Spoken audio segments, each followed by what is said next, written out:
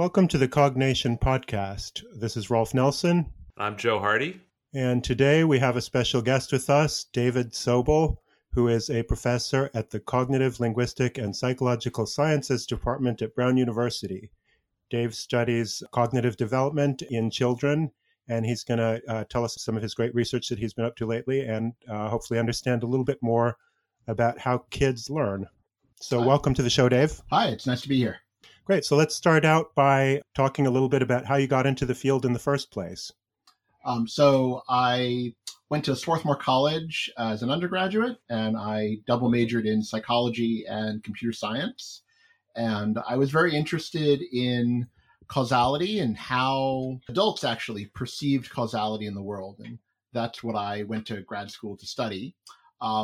But I always say I'm an accidental developmental psychologist because I went to grad school to study adults, and one thing led to another kind of very early in my graduate career, and I started to work in a developmental lab, and we developed some novel paradigms for studying sort of children's causal reasoning. And that's what I did for most of graduate school, and most of my sort of early career at Brown was describing how children represent causal relations in the world and learn about causal relations and cause and effect. But in the last 10 years or so, we started to think about learning about the causal structure of the world, not just from sort of what children do, but from their kind of broader environment and what they're exposed to. So we started to focus a lot on how children learn from other people. And one of the sort of main groups of other people that children learn from are their parents. So we started to look at a field that's now called, or that has been called, informal learning, which is how children learn from parents, from caregivers, from just general naturalistic interaction with the world.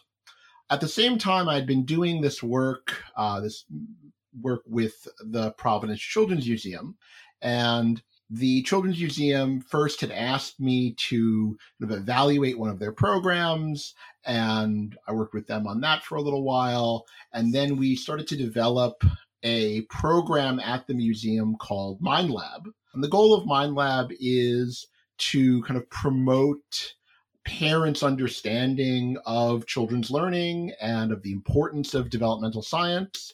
So my lab will go to, or students in my lab, or I will go to the museum. We go there 4 times a week. We are basically in this room in the museum. We'll bring children and families into the exhibit, and we run them through some experiments that typically my lab is doing. Some of them are on causality, and some of them are on social learning or how people learn from one another.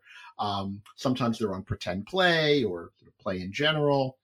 And then we also talk to them about kind of developmental psychology and developmental science. And we use this as a way of kind of translating the research that we do to outreach to the public. Great. Okay, so that's a good summary. I mean, it seems as though you found a perfect place to study kids because obviously it's difficult to go inside someone's home and observe them in a natural setting where they're interacting in their home environment. But at a science museum, you've got somewhat free-range kids who are behaving, I guess, observable in a way that you wouldn't normally get access to. Now, your most recent paper, and we're using this as a little bit of a discussion, parent-child interactions at a STEM exhibit relate to children's subsequent engagement and learning. So it seems like in this paper, you're trying to get at understanding a little bit more about how the interactions that children and their parents have affect the way that they're interacting with the exhibits and the way they're learning from the exhibits. Is that sort of high level? Yeah. Kind so of what you're let me at? actually take a step back, and I want to just introduce, because none of the research that I do in a vacuum. So I really want to talk about this broader project that I'm involved in, which we call the Exploration Explanation Project.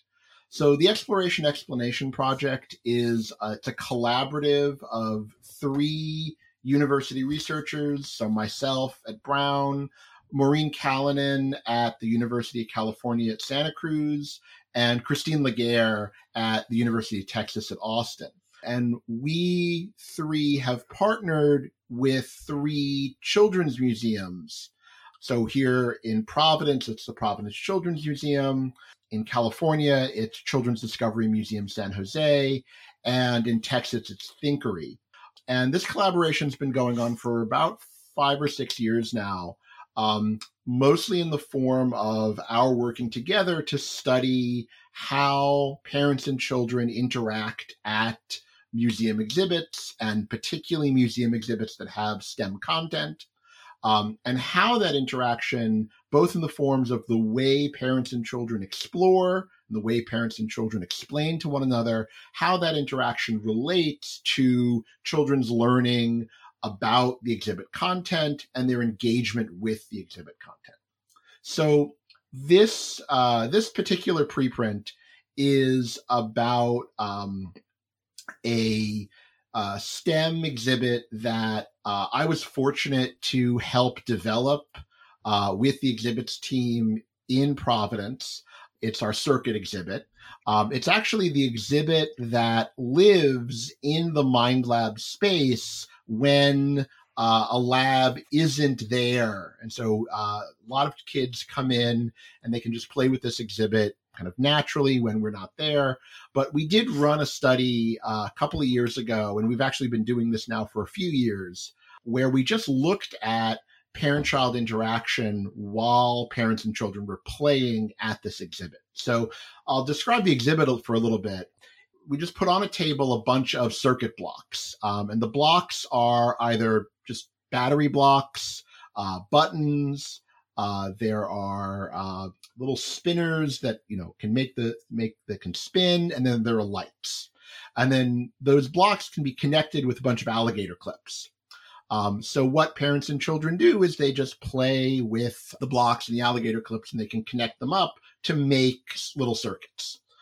So what we were interested in was whether there were facets of the ways in which parents and children interacted at this exhibit while they were just engaged in free play, and whether those interactions related to how children were engaged with the exhibit and what they learned from it. So the way that we tested that was first to design a set of challenges. And so the idea behind the challenges was we created 8 circuits that ranged from sort of things that were easy for kids to design to things that were really hard. In fact, the 8th challenge, the hardest challenge, is something that most adults can't do. The goal there is to actually make everything activate with just one battery pack. And it turns out to be a really hard challenge. In fact, when we piloted this, when we just sort of gave some adults this challenge, only about 35% of them could get it right. So it's a really tough one. But we start from something very easy, like just make one very simple circuit, to this 8th really, really difficult challenge.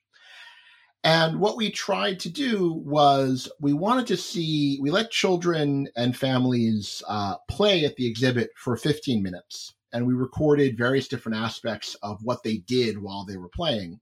And then we wanted to see if that related to how many of the challenges that they would engage in. So we kept sort of saying, here's a challenge, then you can do it. Now, do you want to do another one? Sort of kept going, and they get progressively more difficult.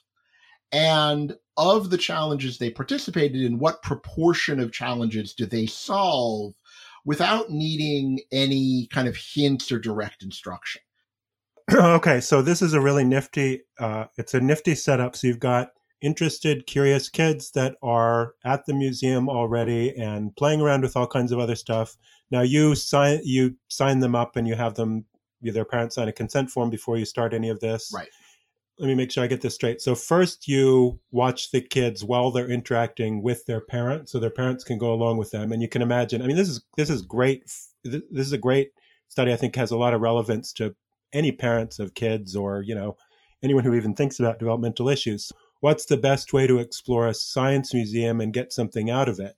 And you could, I guess you could imagine just Is it better to just let the kid roam free and try everything out and just sort of smash things and see what happens? Or we've probably all seen those parents in science museums who are directing their kids and explaining to them how everything is working. So what's the best approach for kids to actually learn this stuff themselves? Right. So one of the things I'll say is, so my museum colleagues, the first thing they would say is, we really don't want them to smash things. I can say that I know that. So I worked at the Exploratorium in San Francisco for a while, and the first thing I learned is that even if you're not designing an exhibit for kids, it will get smashed. Oh, because absolutely. Kids smash everything, and my exhibits got ruined pretty quickly. Right, but the first thing they'll say is, "Well, we hope that they don't actually smash stuff." But so the idea behind the exhibit. So if you're a visitor to the museum, we do this work with children between the ages. The circuit exhibit was children between the ages of 4 and 7. So we would basically, we have an undergraduate who kind of roams around the museum and kind of talks to families, talks to the parents, says, we're doing this research. Do you want to come participate? And if so, they sign a consent form. We take them through a whole consent procedure. And then we'll say, okay, come on into this room, which is like right off of the museum floor. And here's this table, and here are the circuit blocks. And okay, just play with the circuit blocks. Let them loose. And we don't give them any instructions. All we say is, you're going to play with this for a little while, and then we're going to ask your kids some questions. So parents sit down, and we test whole families. So we're not just testing one parent and one child. Sometimes it's just one parent, one child. Sometimes it's, a set of parents and a whole set of children, but we're only focused on kind of the one child who's in our age range. Okay. And we just let them play. And what we did was, because this is a very popular exhibit and because kids really get engaged by this exhibit, we had to cap the amount of time kids would play. So we actually gave them usually a 5-minute warning and then stopped them at 15 minutes. So most families would play somewhere between 12 and 15 minutes at the exhibit. And then when the kid was done, we would basically invite the parent to kind of sit in the corner of the room, and we'd give them a whole bunch of questionnaires to fill out. Some of those questionnaires were related to the experiment. Some of them were kind of not part of the experiment. They were just other stuff that we were doing to kind of keep them occupied. And then the experimenter, and I will say I should mention the experimenter in all of these studies is a woman named Susie Letourneau.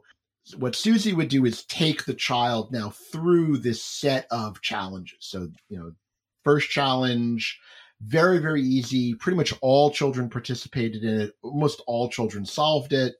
And then at the end, she would say, okay, do you want to continue? Do you want another one? And some children would say yes, and some children would say no. And so if they said yes, then they got the second challenge, a little bit harder.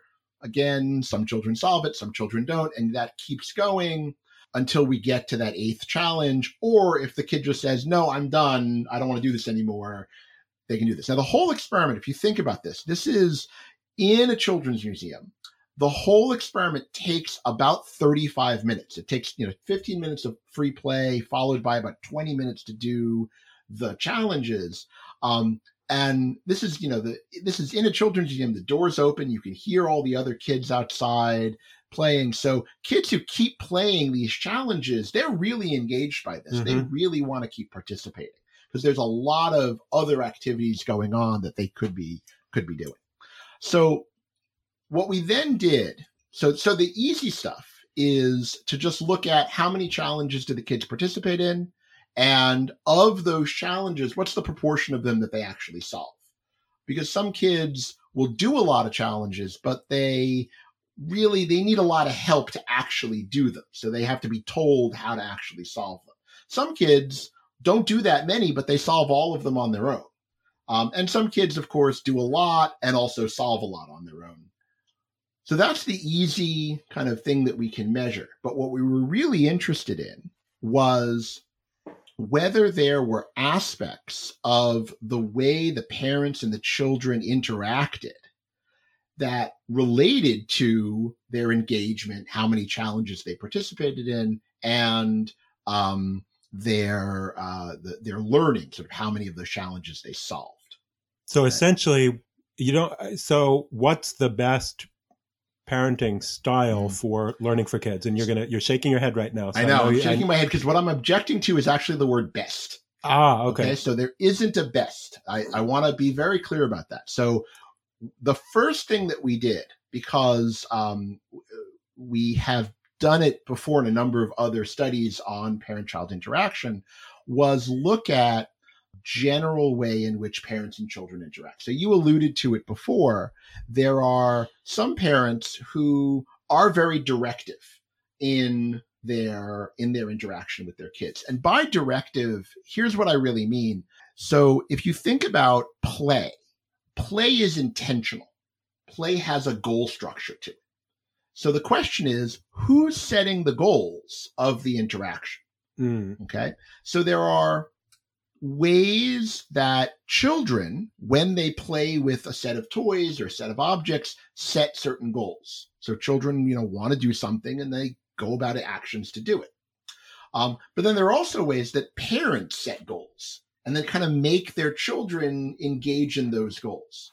One of the things that we coded in that free play with the family was who was setting the goals? Was it the parent? Was mostly the parent setting the goals for the interaction? Was it mostly the child setting the goals for the interaction? Or was it more collaborative? And I won't go into the details of the coding system. This was a coding system originally developed by my colleague, Maureen Callanan, that we've now adopted for this study. But what we were able to define, very roughly speaking, were these three groups of parents and children, these three groups of dyads. So is that something that kind of settled out of the data? So you noticed three patterns of interactions? Well, we had already seen Maureen and her colleague Gavin Fung use this coding system for a different museum exhibit. My lab used it for another exhibit to study actually causal learning using this little sort of artificial machine that I helped to develop a long time ago. And then in the group, the explanation sort of collaborative, we've also used this coding scheme to look at parent-child interaction across a number of different sites at an exhibit about gears. So we feel like this has been an established way of describing how parents and children interacted. One of the things that I really like about this system, because we really do think about it in terms of who's setting the goals, is we have an independent way of kind of checking it to make sure it makes sense. And that's in the language that parents and children generate. So, of course, when parents and children play together, they talk to one another. So maybe could you give an example of what sort of interactions you might see in these three different styles? So what a parent might say and what a child might say. And I'm assuming that a lot of this is also nonverbal. So a lot of it is nonverbal. And so the way we coded this was to have our coders just watch the whole video and just get a sense, just give us a holistic sense of what you think is going on. Does it seem like the child is leading, or does it seem like the adult is leading, or exactly. A combination? Just tell me what you think's going on. And then we have this sort of sanity check. And the sanity check comes from the language. So we actually transcribed every utterance, that every speech act that the parent said and every speech act the child said.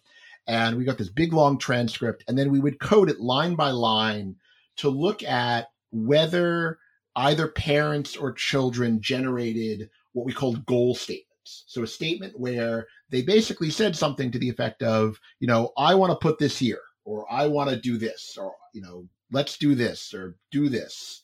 Somehow that they're articulating a goal. Let's get that fan spinning, or let's see if we can get the light going. Exactly.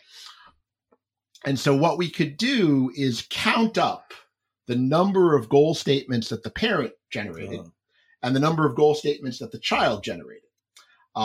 and then put them in a ratio of one another. So it should be unsurprising that the parents and children who were in this parent-directed group, where the parents were the ones mostly directing the play, the ratio was much more in favor of the parents. And in the child-directed group, the ratio was much more in favor of the child than the parent.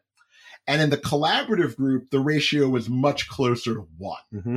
The parents and children generated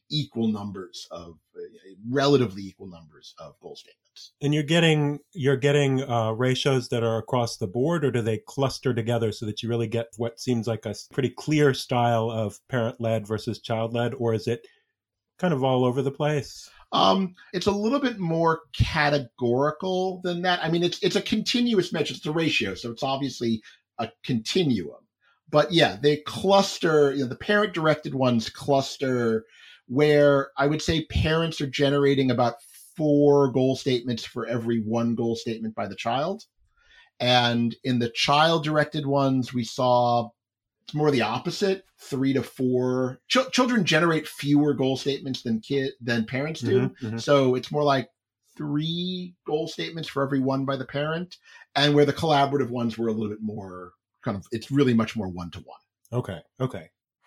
I mean, I guess I was just wondering a little bit about how goal statements relate to statements about how things work. So I could imagine, yeah. So, right. So goal statements our goal statement analysis was really a sanity check. It was really just to make sure that these 3 categories kind of made sense to us. But if you think about a goal statement, let's do this, or we're going to, engage in this behavior. That's very different from a statement that talks about the causal relations among events. And so, in fact, one of the other things that we coded for was the causal language that parents and children used in the course of their interaction. You'd have some parents come in and they would start playing with the circuits, and they would generate all of this language that was about electricity and how circuits worked. And, hey, remember, this is like this circuit toy that you have at home. The circuit toy is very much like a product called Snap Circuits. Yeah, we've used those. I've seen those before. Yeah, we have that too. Yeah. Okay, so Snap Circuits the Snap Circuits are different from our circuit toy, but a lot of people would kind of make that parallel. But they would also talk about just electricity in general, or how electricity functions, or why you need to make a circuit as opposed to just a direct line. So there'd be lots of different ways parents and children talked about the kind of causal structure of the exhibit. So one of the other things that we looked at was just the sheer amount of causal language that was generated in the course of the play. So let me go back to just tell you a little bit about what we found, because I think that the work about causal language is getting a little ahead of ourselves. Sure. So the first thing that we found was if you just looked at these 3 groups of families, the parent-directed, the child-directed, and the more joint-directed, the group of children who were in these parent-directed dyads, they were less engaged by the challenges. So they participated in fewer challenges than the other 2 groups. So this kind of makes perfect anecdotal sense. I think to me it sounds like the over-explaining dad coming in and boring his kid to death with too much of an explanation of what's going on at the Science Museum. Well, it's not so much the over-explanation, but rather over-directing the play. So the caveat here is that the causal language, the amount of language that the parent generates, actually is not predicting the child's engagement. It's this goal setting. It's who's actually directing the child's play. Children who collaborate with their parents, or children who are able to kind of direct their own play, they're more engaged by the play itself and the materials that are involved. The parent who generates lots of causal language versus the parent who doesn't generate a lot of causal language, that doesn't seem to actually affect. That wasn't so in predicted. some sense the incoming expertise of the parent doesn't make a difference so much as the approach that they're taking to guide their child to Exactly. Yeah. Now, what we do find is parents who have what we call a background in STEM. So a background in science, technology, engineering, or mathematics. And this is defined by kind of what they majored in college and their occupation. If you have this background in STEM, you're actually much more likely to generate a lot more causal language in your play. Because you just can't help it because you know a lot about it. Exactly. But that doesn't actually affect the learning. Or the learning or the engagement. Now, what does affect the learning? And this is, I think, the really cool part of this study. So, of course, we ask children to make these challenges, but we're not going to we don't tell the challenges to the kids ahead of time. So sometimes parents and children, when they're playing together, they create circuits that are identical to the circuits that we ask about in the challenges. Mm-hmm. Okay. So we can use that. And in fact, almost all dyads created at least 3 of our challenge circuits. That was usually the minimum. Okay. So we can look at during the play, what exactly are the parents and the children doing when they're building these circuits? Okay. So what we did was we just went through the play videos and we identified the exact moment in time where the dyad was finished building the circuit. Okay, so what are they doing? And then what we said is, okay, let's look at the 30 seconds just before they finish and the 30 seconds right after they finish. Okay, so the idea here is the 30 seconds before they finish is they're building the circuit. That's where they're figuring it out and they're getting that moment of insight or something. Exactly. Whereas the 30 seconds afterwards, there is a baseline. It's just sort of a baseline for what the parents' actions are. I see. Okay. So what we found was, and this is now, by the way, true across all 3 of those parent-child interaction styles. The more actions that the parent generated, as opposed to the actions that the child generated, the less likely children were able to learn and reproduce that challenge on their own. This is so fascinating. Yeah, this is a really interesting finding, and I think this is the thing that seems so directly relevant to parenting. And maybe we should just dive into this a little bit more. So, all right. So parents that are doing more directing of their kids, and, there's certainly stuff in the popular press about parents who are hovering over their kids. I mean, this has been around for a long time, and figuring out what activities their kids are doing and planning how their kids should be thinking and acting causes a poor understanding in the kid. I'm very hesitant to say causes. No, okay, yeah. Okay. Let's take that. Let's take that right here. So what we're looking at is we're observing styles of interaction as they happen in the museum. Yep. So what is it that we can infer from just this observation? So we probably wouldn't want to say that parenting style causes that sort of learning in general. No. But no. So one thing to say is that there's a local relation, and then there's a more global relation. So local, you mean at the science museum? So local at the science center, at the museum, and just about this exhibit. Whereas global is sort of learning style. I actually don't like that term, but interaction style in general. So learning style, just to take a pause here. So learning style is a more or less discredited idea about, the idea that some people learn better visually or, some other modality. So yeah. Yeah. And I don't. So this is not that's about not what that. I mean here. Yeah. This is not about that. So in the exhibit, in the context of the exhibit, parents sometimes direct how they're going to play. The parent kind of takes over the play. And that might be leading to less engagement and less successful learning in the context of that exhibit. Okay. So one way that we think about this, and certainly what I've written about, is a phenomena called the I did it bias. So this is a phenomena that I credit to Jessica Somerville and her colleagues. And what they did was an experiment where you're collaborating with a stranger. And the test is, so you do some actions and the stranger does some actions. And the test is, do you remember which actions you did?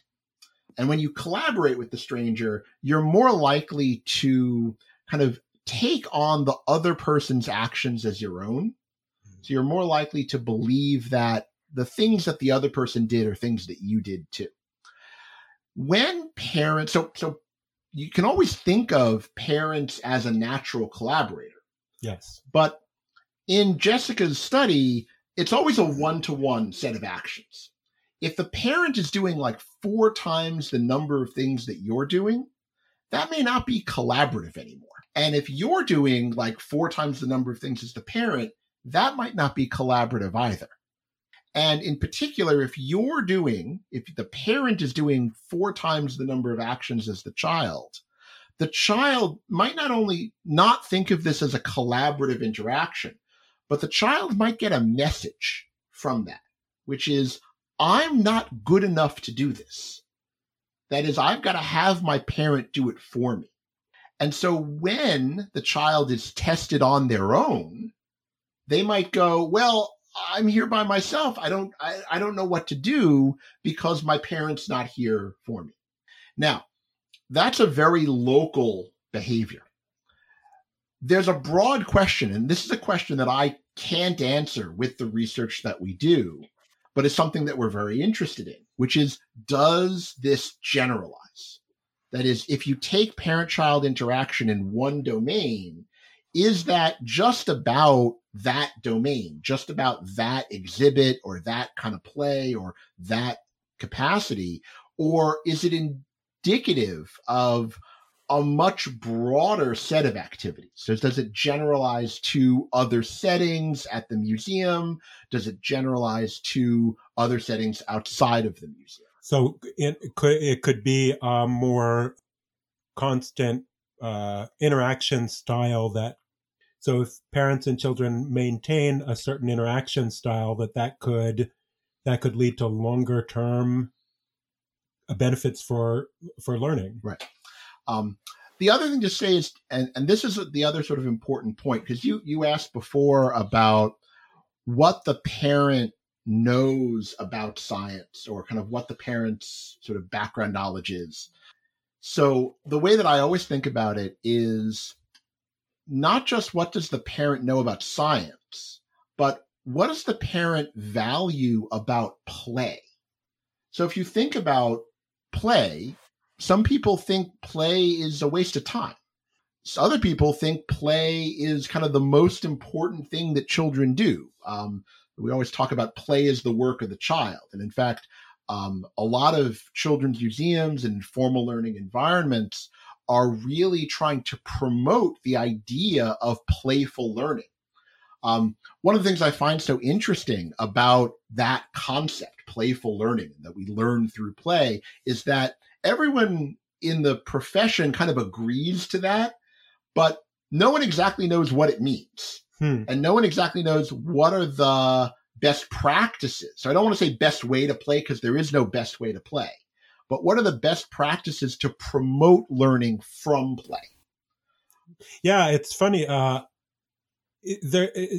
When you think of play and learning, you think of maybe an easier way to learn, that instead of having to put a lot of effort into it, that you're sitting there and trying to memorize something or learn something, you're just sort of absorbing things through the natural actions that you would take. Well, I think that in everyday activity, we are constantly learning.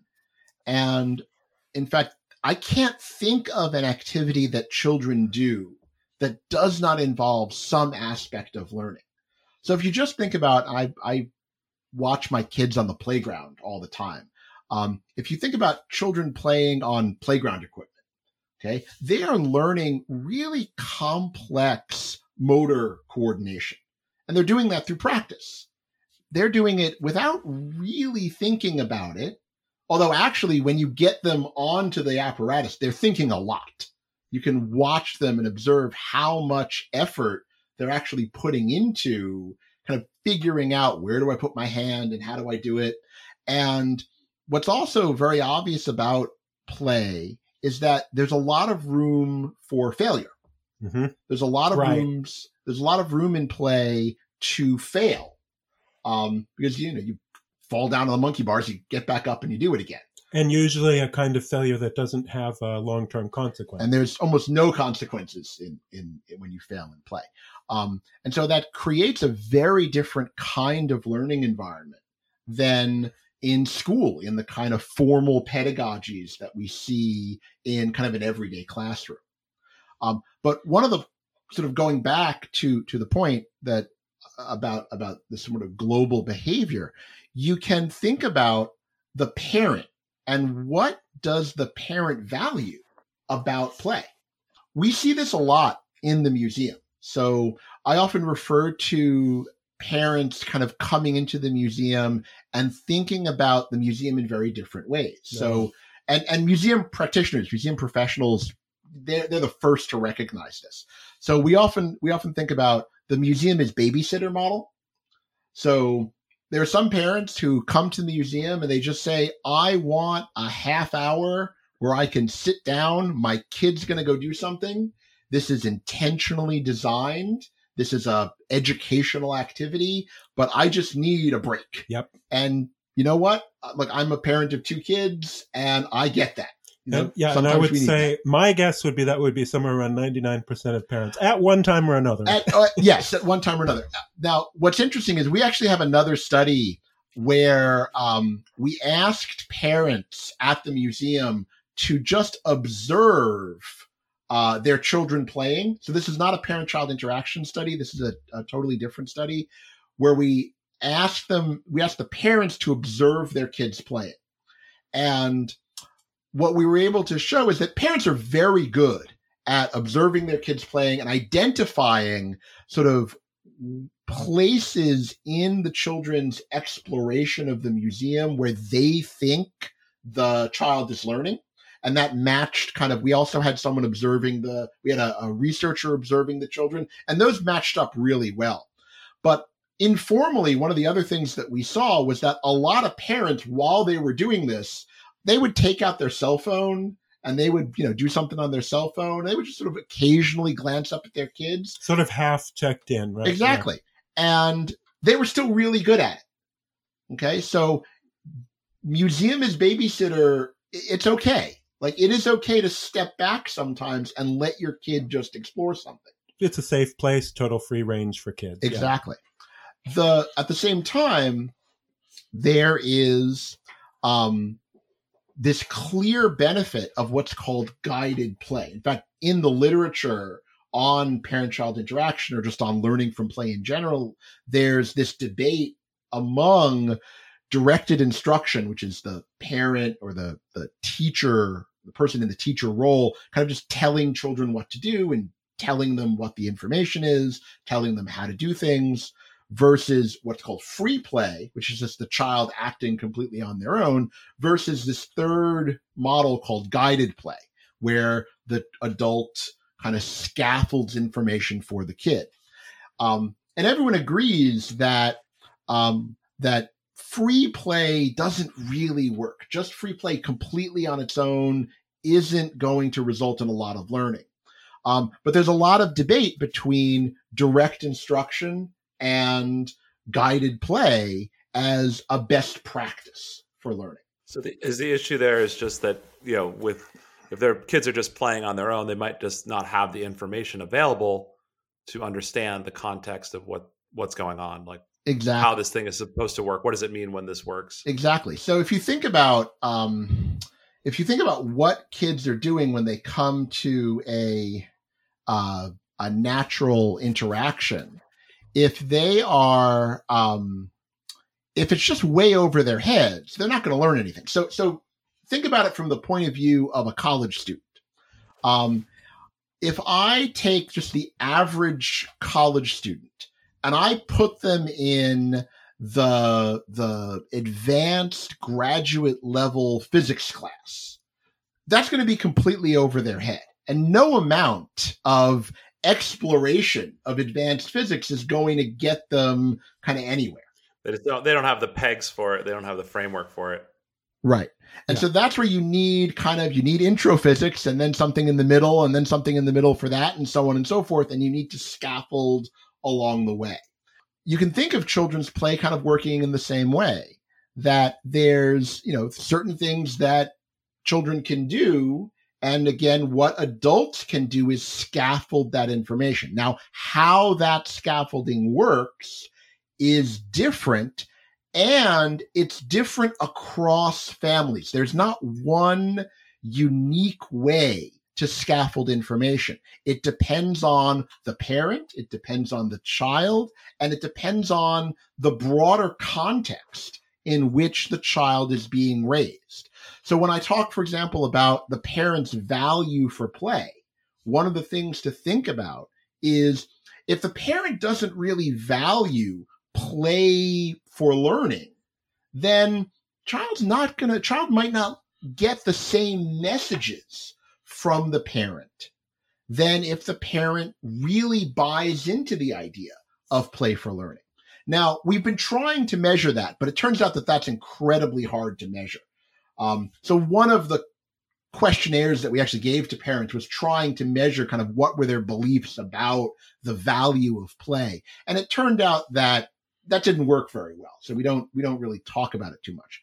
We do present a slightly related measure in a lot of our work, which is called the Attitudes About Science measure, that looks at just adults' beliefs about the value of science in society.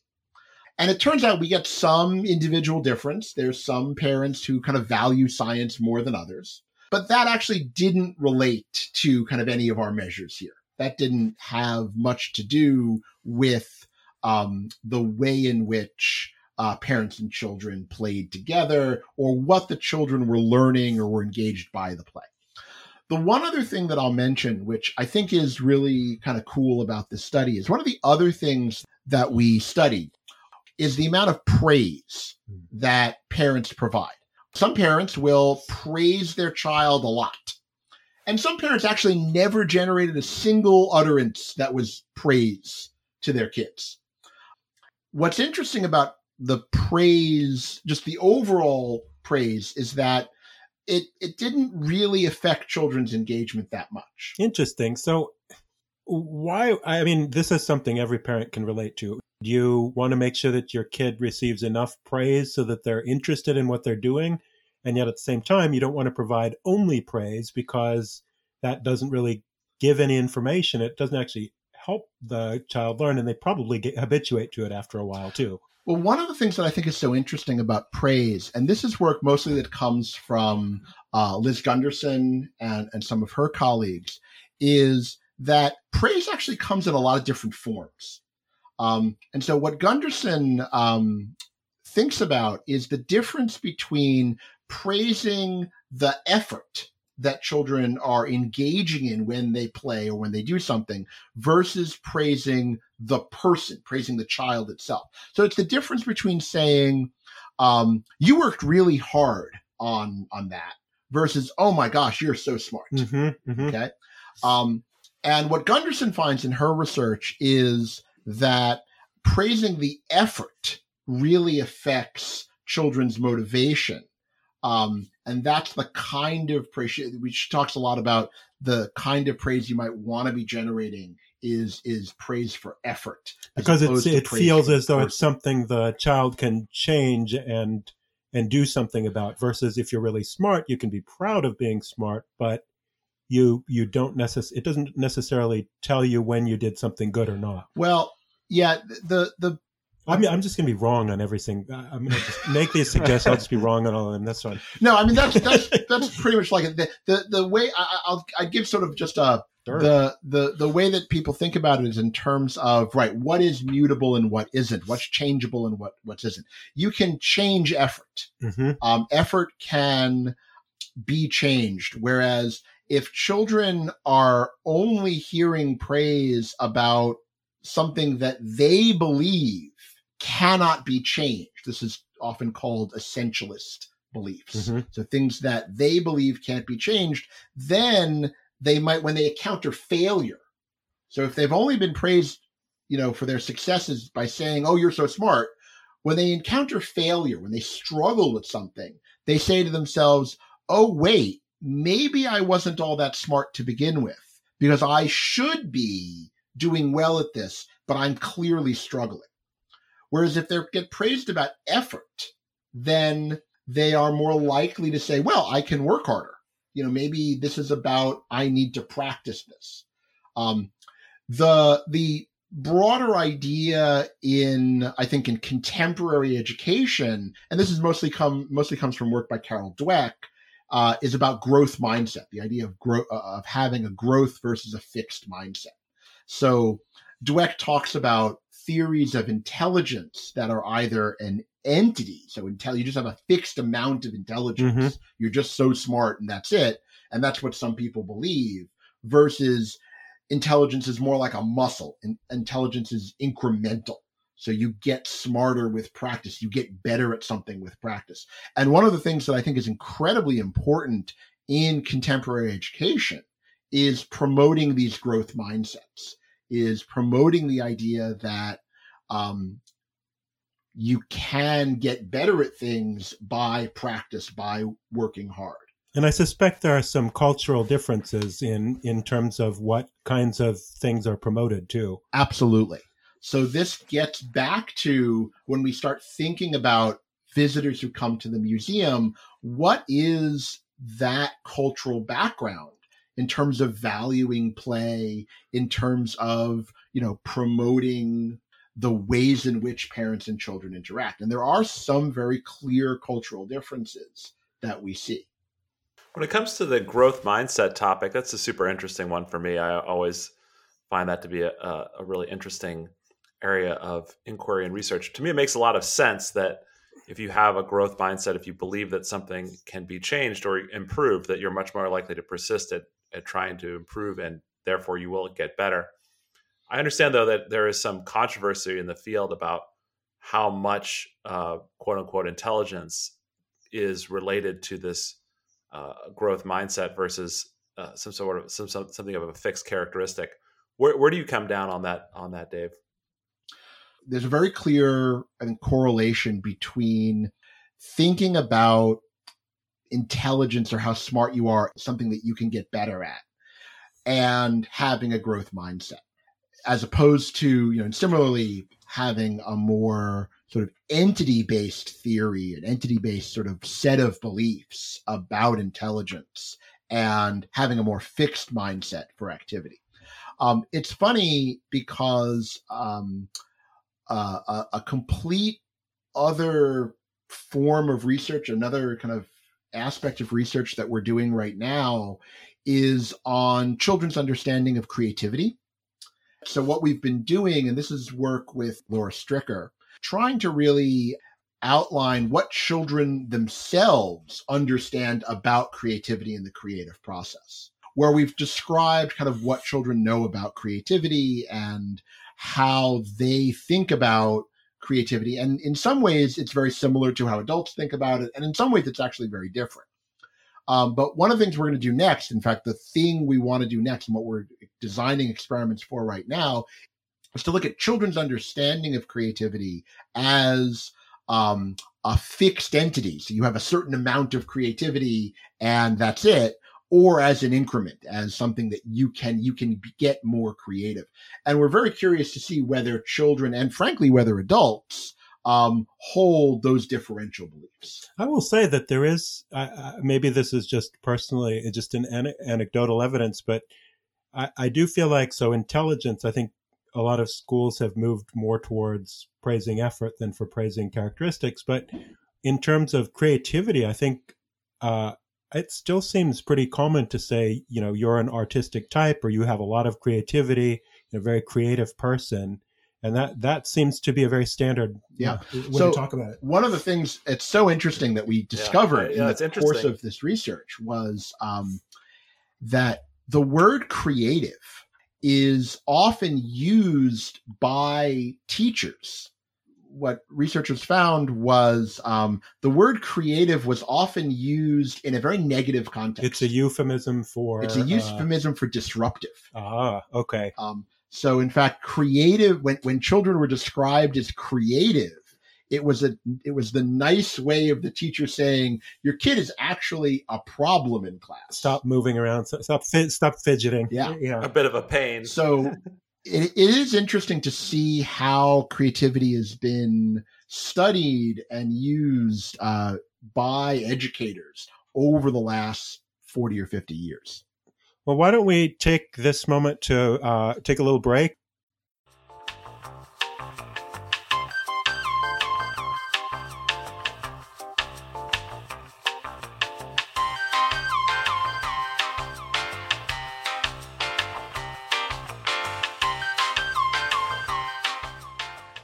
And we're back. This is the second part of the show. Lots of interesting stuff here and lots of places we could go with this. So what advice do you have for parents? Not necessarily just in a science museum, but as you're trying to create this collaborative way of learning. Well, I do think that there is a lot to say about the act of playful learning, that play can be guided. You have to be very careful about how you're guiding it, and I think that's the fundamental question. But I tend not to give advice to parents because I really want to, parents can be themselves. Yeah. I never want to say there's a best way to play or a best way for parents to kind of guide their kids' play. Is that some of the findings that we show are things parents do that we don't really think are anywhere in their control. So let me give you an example. And this comes from another study. It's very similar to the circuit study that we were talking about before. It's actually a much larger study of parent-child interaction. We do basically the same thing. We bring children off the museum floor, in this case to a gear exhibit. And again, we have families play with their children at the gear exhibit. And so the gears, being another good example of a kind of causal structure that kids could figure out. Exactly. And an open-ended one. And then after the families play at the exhibit, we give the children by themselves a test of sort of how much they know about gears. So what do they understand about the causal structure about gears? So how some of that is sort of how creative are they in their play and how they can actually sort of solve certain problems that involve making gear machines work. So we give them these structures. And so this is just about learning. This isn't really about engagement. But one of the things we find again is that there are some differences among our parent-child interaction studies. So we can use that same parent-child interaction coding system. But what we actually found that was much more important was these particular actions or a particular series of actions that children engaged in.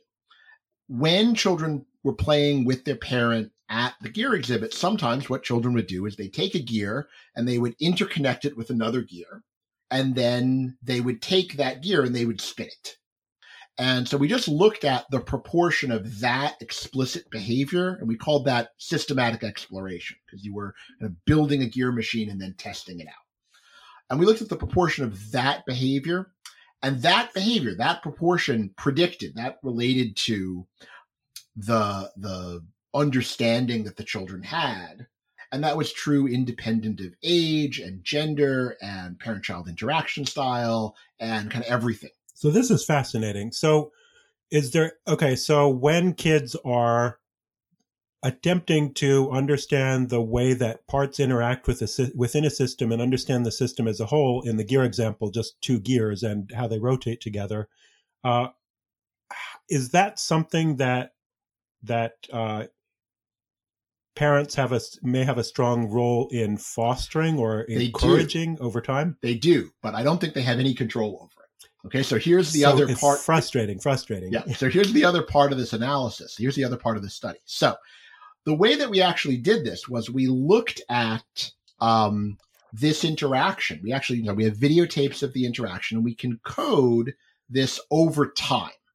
So we can code, when does the parent start talking about some aspect of the causal relation, some piece of causal talk about gears? And what we found is that the overall amount of causal language that parents generated during the interaction, that had no bearing. So it's about timing. Exactly. It's about timing. So parents can generate lots and lots and lots of causal talk. They can generate very little causal talk. That doesn't matter. It's when they generate causal talk. So here's what we found. If the parent started to talk about a causal structure when the child was connecting the gears together, okay, but before they started to spin the gear machine, children were much more likely to then, if they connected those gears together, they were much more likely to spin.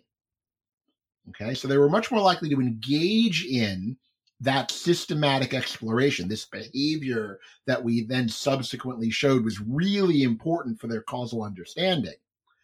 If the parents started talking about causal language at the moments of connection, as opposed to at the moments of spinning or immediately afterwards. Interesting. So again, the kid going through the science museum with the parent, if the parent is, you come up to say a new exhibit, the parent starts explaining right away, kids' eyes might gloss over, or they're just not going to have a full understanding of it. If you let them free roam, they will maybe hit it around a few times, maybe not fully understand it.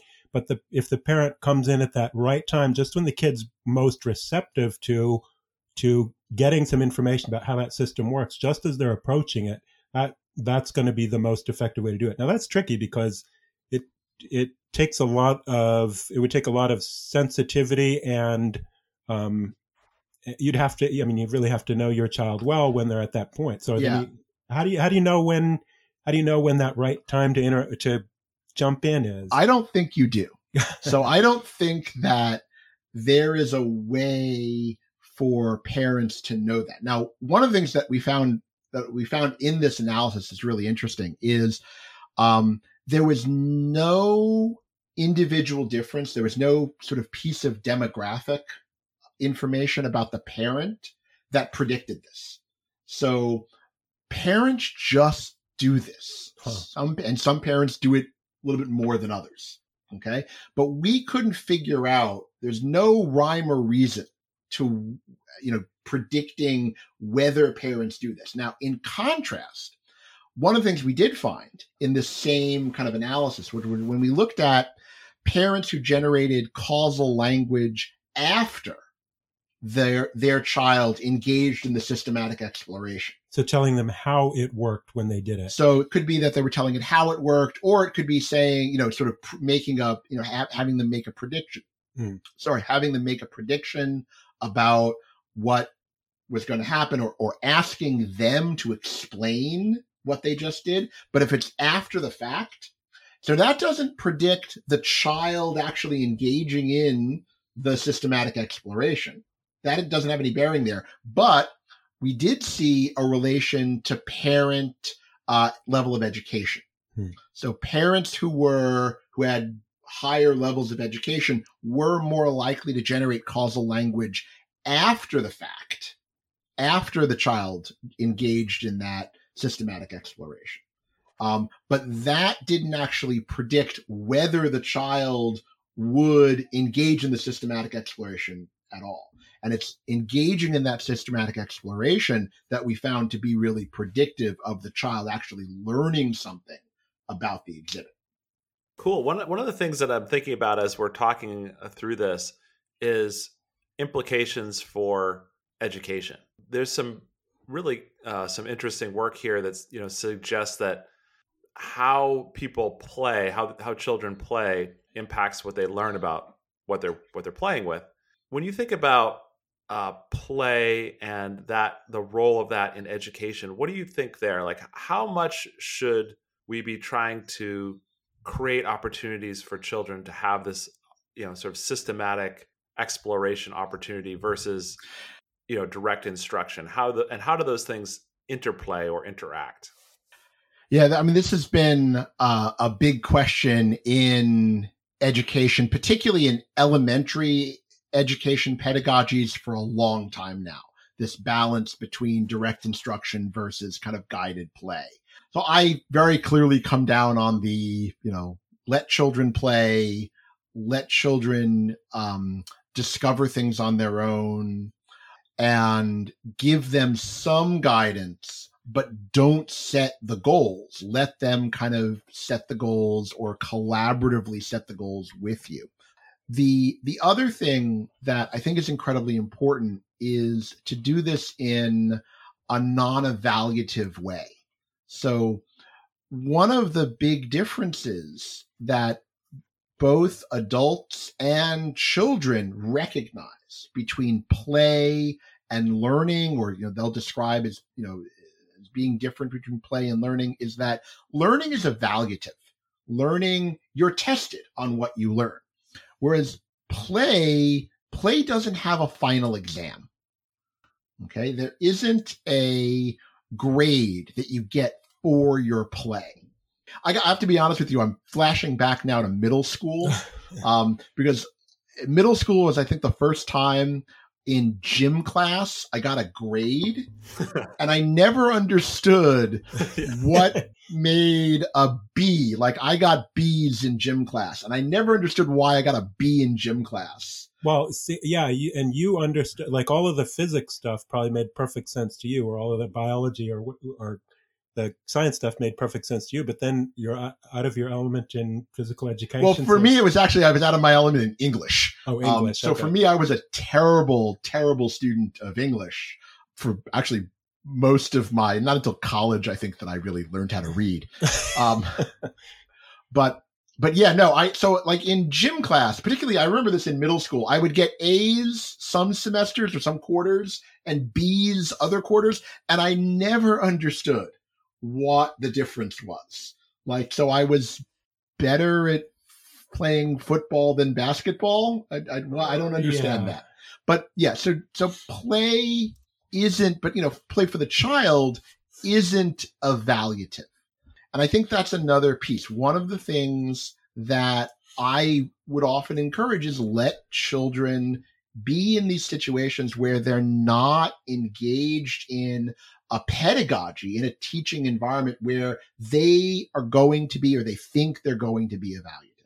Now, a follow-up question to that too is, to what extent does this style continue on past age 4 to 7? So as you were talking about, more active learning versus more, we're sort of getting at more active learning and more passive learning. We think, in college, at least one distinction is made between the person who facilitates, the guide on the side, versus the sage on the stage who's conveying information and lecturing about something. So is there a trajectory formed that you have in childhood that can affect how this is going to work in college and any other later education? I think so. And I think it gets back to some of those sort of essentialist beliefs that children are developing and then kind of solidify as they get older.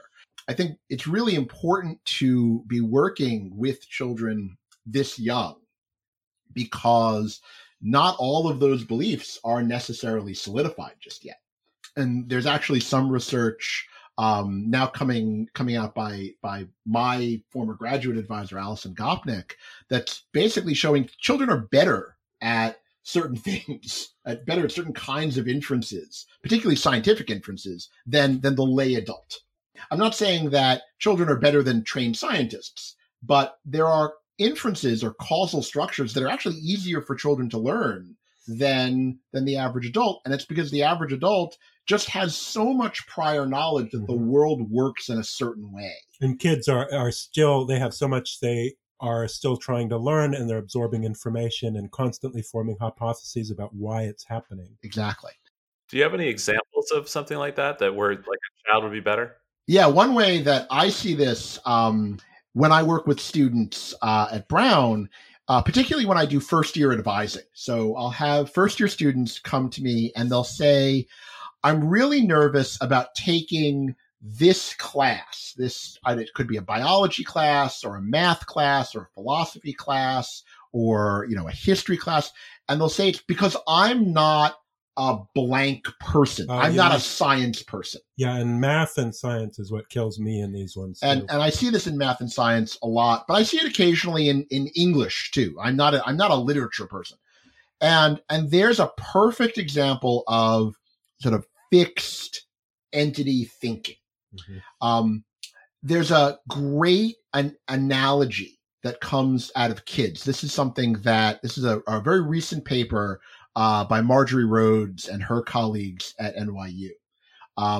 What Marjorie did was a very simple intervention with kids where she said to them one of two things. She said at the beginning, let's do science or let's be scientists. And then she gave them tasks that were sort of challenging. And what she found was when you say to kids, let's do science, they do the tasks. They're engaged by this. Okay. It's an engaging task. It's kind of a fun, interesting task. And the kids do it. And they just sort of go through. When you say, let's be scientists, now when the kids encounter challenge, they start to drop out. They start to say, I don't want to do this anymore. And with the inference that it's because of this essentialist conception of what science is. Exactly. What a scientist is. Right. That there's something. And thinking, I am not a scientist. Yeah, there's something special about being a scientist, and this is challenging for me, therefore I don't have it. Now, the other thing that Marjorie finds, which I think is so fascinating, and where I think the field really we need to do a lot more research on this, is Marjorie finds that this affects girls more than boys. In her study, girls are much more affected by this manipulation, let's do science versus let's be scientists, than the boys are.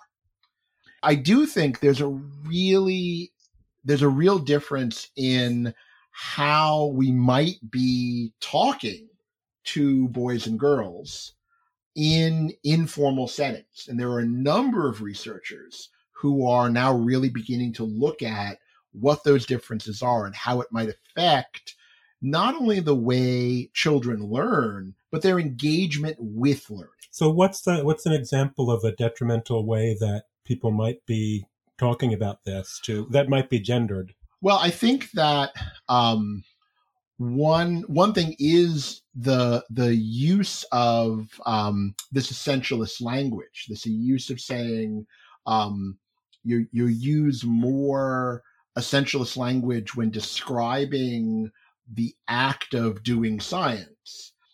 And those often come in the form of generics. Okay, so if you say, a simple generic is something like, mosquitoes carry West Nile virus. Now, obviously, not all mosquitoes carry West Nile virus. And in fact, very, very few mosquitoes carry West Nile virus. I think it's something like 0.0003%.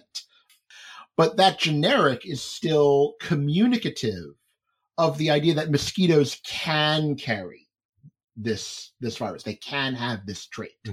And so one of the things that Marjorie Rhodes, that Susan Gelman, that my collaborator Maureen Callanan, and a number of other people have shown is that children might hear this generic language very differently in a gendered way. And that might promote certain kinds of essentialist thinking. A clear gender stereotype that is emerging in very young children is the idea that even if two people both succeed, the boys are more likely to succeed because they're brilliant. Whereas the girl's success is much more attributed to effort and hard work. Now, I mean, tied to some of this other research, that would suggest that you're setting boys up for failure. If you're telling them that this is an essentialist aspect of their nature, that listen, you're brilliant, later on at some point, both of those kids are going to fail. I think it's more likely that you're setting them up for years of mediocrity.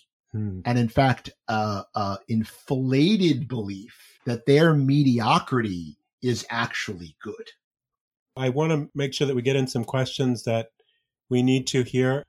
The first question is, as we ask most of our guests, how is it that your research can be used for evil? So, being academics, we're pretty, we think about this stuff as pure research. I don't think there's a whole lot of evil necessarily inherent in your research. But if you wanted to use it, but if you want to use it for evil, what's the best way? I think that a misconception that can very easily come out of the research that I do is that there are prescriptive ways of teaching children. And there are prescriptive ways that children learn. Yeah, certainly that's what parents want. Parents want to know that there's a right way to do it. And right? So this is I'd have to ask you exactly what you mean by evil. Well, take it as you like. But detrimental, certainly, I think a negative connotation of the work, and it's why I try to be careful in talking about this, is there's no magic bullet. There's no silver bullet here. There's no magical way to get your kid to do anything. We understand that. I think both of us, we have kids. Sure. So the main point is that parent-child interaction works within the context of the family and the broader culture in which that child is raised. And culture here means lots of different things: the home environment, the school environment, the neighborhood, as well as other aspects of the total context of the child, the context in which children live. There is no one right interaction style. There is no one right thing to do that's going to get kids to learn better or, act in different ways. I do think that there's a potential detriment of the work that I do and the work, my colleagues and I do, and the work that a lot of developmental psychologists do, that could say, this is the right answer and this is the right way to do it. I am really hesitant whenever I hear, and I hear this often in pop culture, this is the right way to raise children. My research says this is the right way to do something. I almost always turn off when I hear that, because that's pretty much the exact opposite of what we're trying to do. Well, I'm glad I asked that question too, then, because I appreciate that answer. So the bad that you fear coming out of your research is that people may latch on to a certain thing and pop psychologize it into a way to interact with their child to the detriment, probably to the detriment of them. That taking a simplistic version of this is not going to be of help to anyone for parenting. Right. Child development is really complicated, and a worry that I would have with any study that I do, right, is that parents or, a pop psychologist would take one little thing that we find and say, oh, this is what I should be doing. Yeah. And I think that maybe it is, but it depends very much on the context in which you interact with your child and the values and beliefs that you have and that you're communicating to your child. There isn't like one natural experience. I think there are things that I would, I would recommend, which is, to let children play, to give them this, structures where they aren't evaluated, because I do think children act differently when when there isn't a final exam. But for evil, that would be my biggest concern. I think that's really a great sort of place to stop, I think. Appreciate, Dave, you being on the show, and I really enjoyed our conversation. So, definitely thank you for your time. Great. Okay. Thanks a lot.